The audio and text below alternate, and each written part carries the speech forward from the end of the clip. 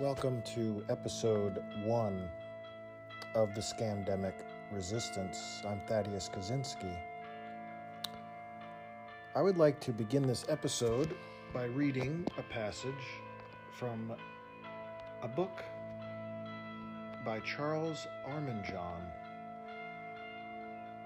named The End of the Present World and the Mysteries of the Future Life. This was a book that made a great impact on Saint Therese of Lisieux. And here's the reading.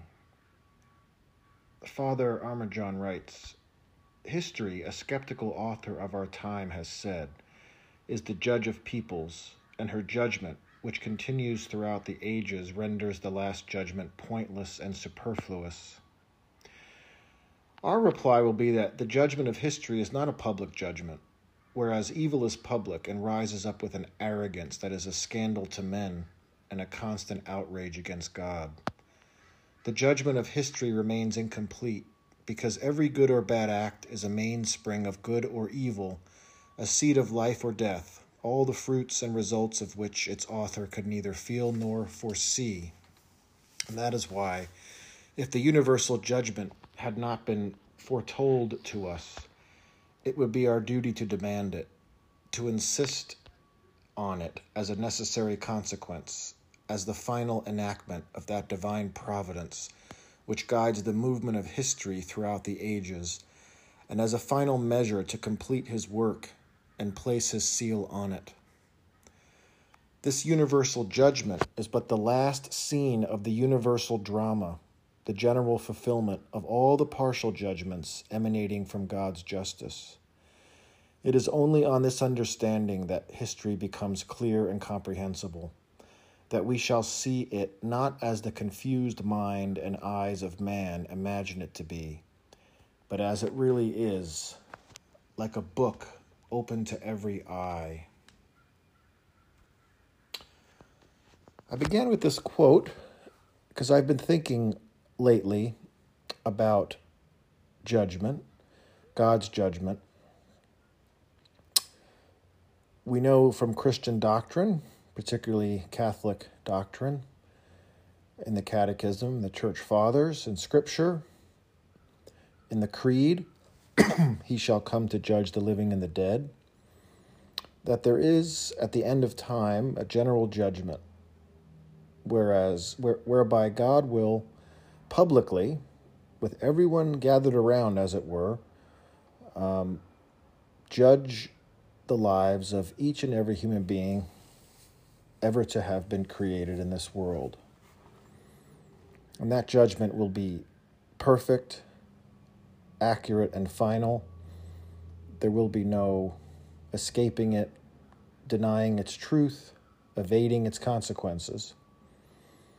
And for those who tried their best to do God's will as they knew it and cooperated with the grace that was given them by God, that judgment, although fearful, that's an understatement, will ensue in an eternity of bliss, perfect happiness, and fulfillment with God forever. And for those who died in a state of enmity with God, having rejected his will, even up to the very end, even after Jesus visited their souls 3 times, as St. Faustina tells us, in the most winsome and compelling and attractive manner possible, to humble himself, Jesus, to be able to become as attractive to them as possible in their last state. Even after that rejection, they said, "My will be done, not thy will be done." There will be an everlasting torment, self-chosen, a rejection of God's will because one wanted his or her will instead. One wanted to be right and not have to admit wrong. One wanted to be self-sufficient and never have to be a creature dependent on God. Forgot to mention, though, that after death we also have another alternative before the final judgment. If we die, most of us will die before that, and that is purgatory, where we die in a state of friendship with God, and yet not having the kind of holiness and sanctity and love of God in our souls required for intimacy with Him in heaven.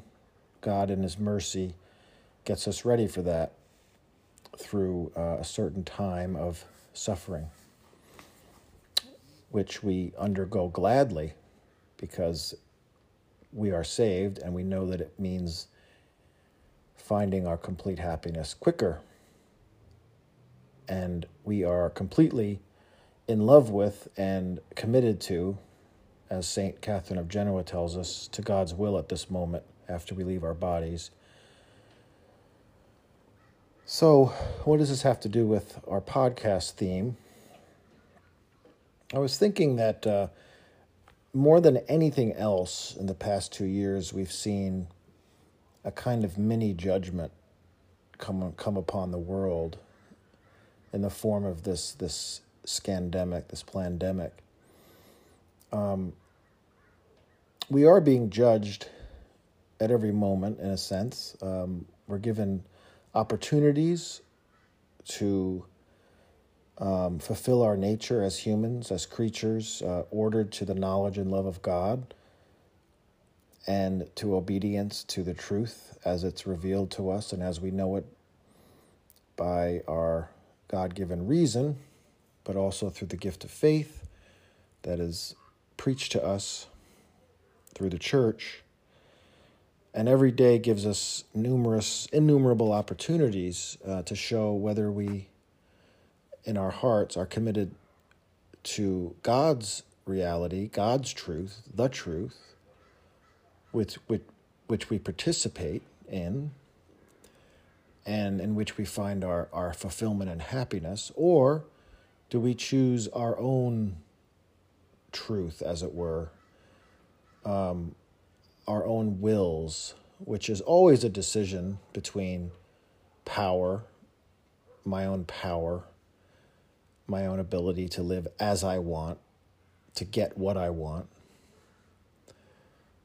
versus the reception of the gift of reality that I serve and that I co-cooperate with in love, in which I realize that only God has power, and without God I'm nothing.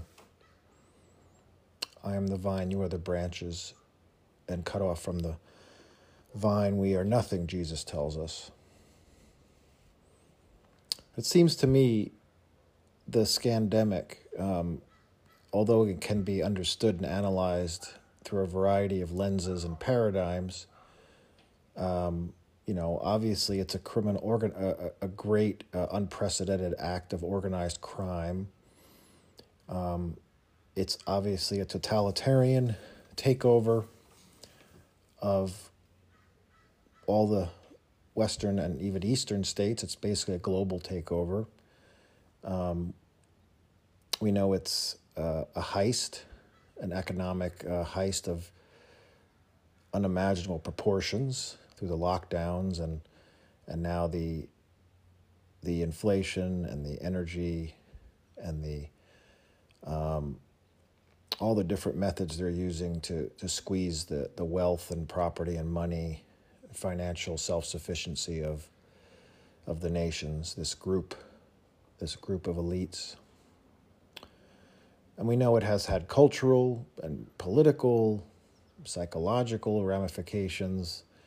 We know that coinciding with the scandemic is this onslaught of wokeness, in which social engineering has been ratcheted up to try to normalize mental illness and to try to construe mutilation of one's body due to that mental illness. Even children below the age of puberty, even without their parents' consent, can undergo mutilation by so-called doctors, irreversible mutilation.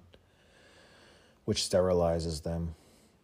We also know it's a complete onslaught on the human person in so many different ways. We know that these injections are poison and that there are thousands, hundreds of thousands who have died, and maybe perhaps more, dropping dead, healthy, young, just dropping dead, unexpectedly, they say,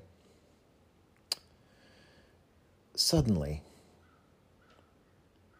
So it's a Holocaust that we're undergoing. But with all that, I think the main sort of upshot of it is, a decision, a choice.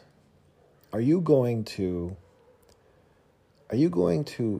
care what the truth is and act on it, no matter what it is, no matter how much it might hurt or make you uncomfortable or take away your power? Or are you going to do something else, put something else above the truth, or not care about it because you care more about what your little tribe thinks, what your job expects of you, what the pressure around you is saying to you, the peer pressure, what the narrative is telling you, what it means right now, according to the zeitgeist and the mass media, what it means to be a good person. All these different pressures of fear and seduction, all these coercive pressures. Do you want solidarity with others in a kind of accusing finger at another group that you can look down on? Do you want to feel enlightened? Do you want to feel like you're in the in-group? Is that what's most important? Do you want some kind of sense of identity and control? These are all choices that are being made, options. You can have all these things if you simply ignore the truth, don't search for it, scapegoat those who do, allow your cognitive dissonance to make you immune to any kind of facts outside the narrative that you've embraced. You can do that. And when you do place truth under some other value, desire, you certainly get away with it. In fact, you immediately feel that you are part of this group who knows, this Gnostic group, and you feel morally superior, holy even. And you know you are because compared to this other group, these conspiracy theorists, these selfish people, these irresponsible threats to public health,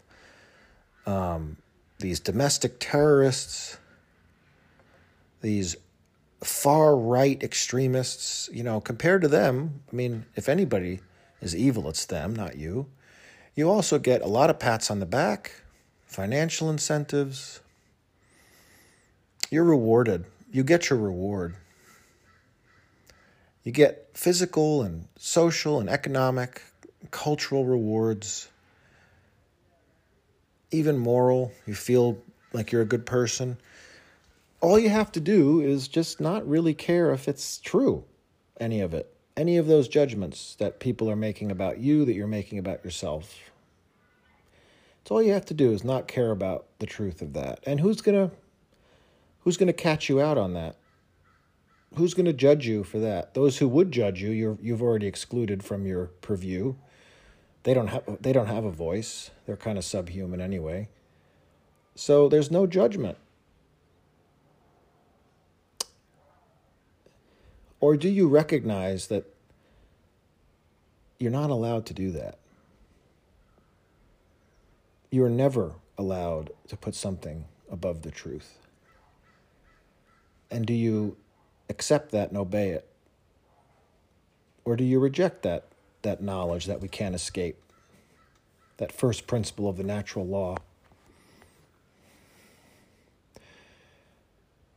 I think that's the judgment that God's giving us with this counterfeit, this religious counterfeit, this counterfeit that mocks and yet imitates the Christian religion, the Catholic religion. It has everything. It has doctrine. It has a priesthood, the scientists, doctrine, gospel, the narrative. You know the narrative? You know what it is. You've heard it over and over again. It's a gospel. You've got the sacramentals, the signs of your religious observance, the mask is the biggest one. And you've got your sacrament, the poison injection, the death shot, should call it like what it is. You've got your new church, your group, your virtue signaling group that you all feel safe with, and they're your new brothers and sisters. You have your enemy.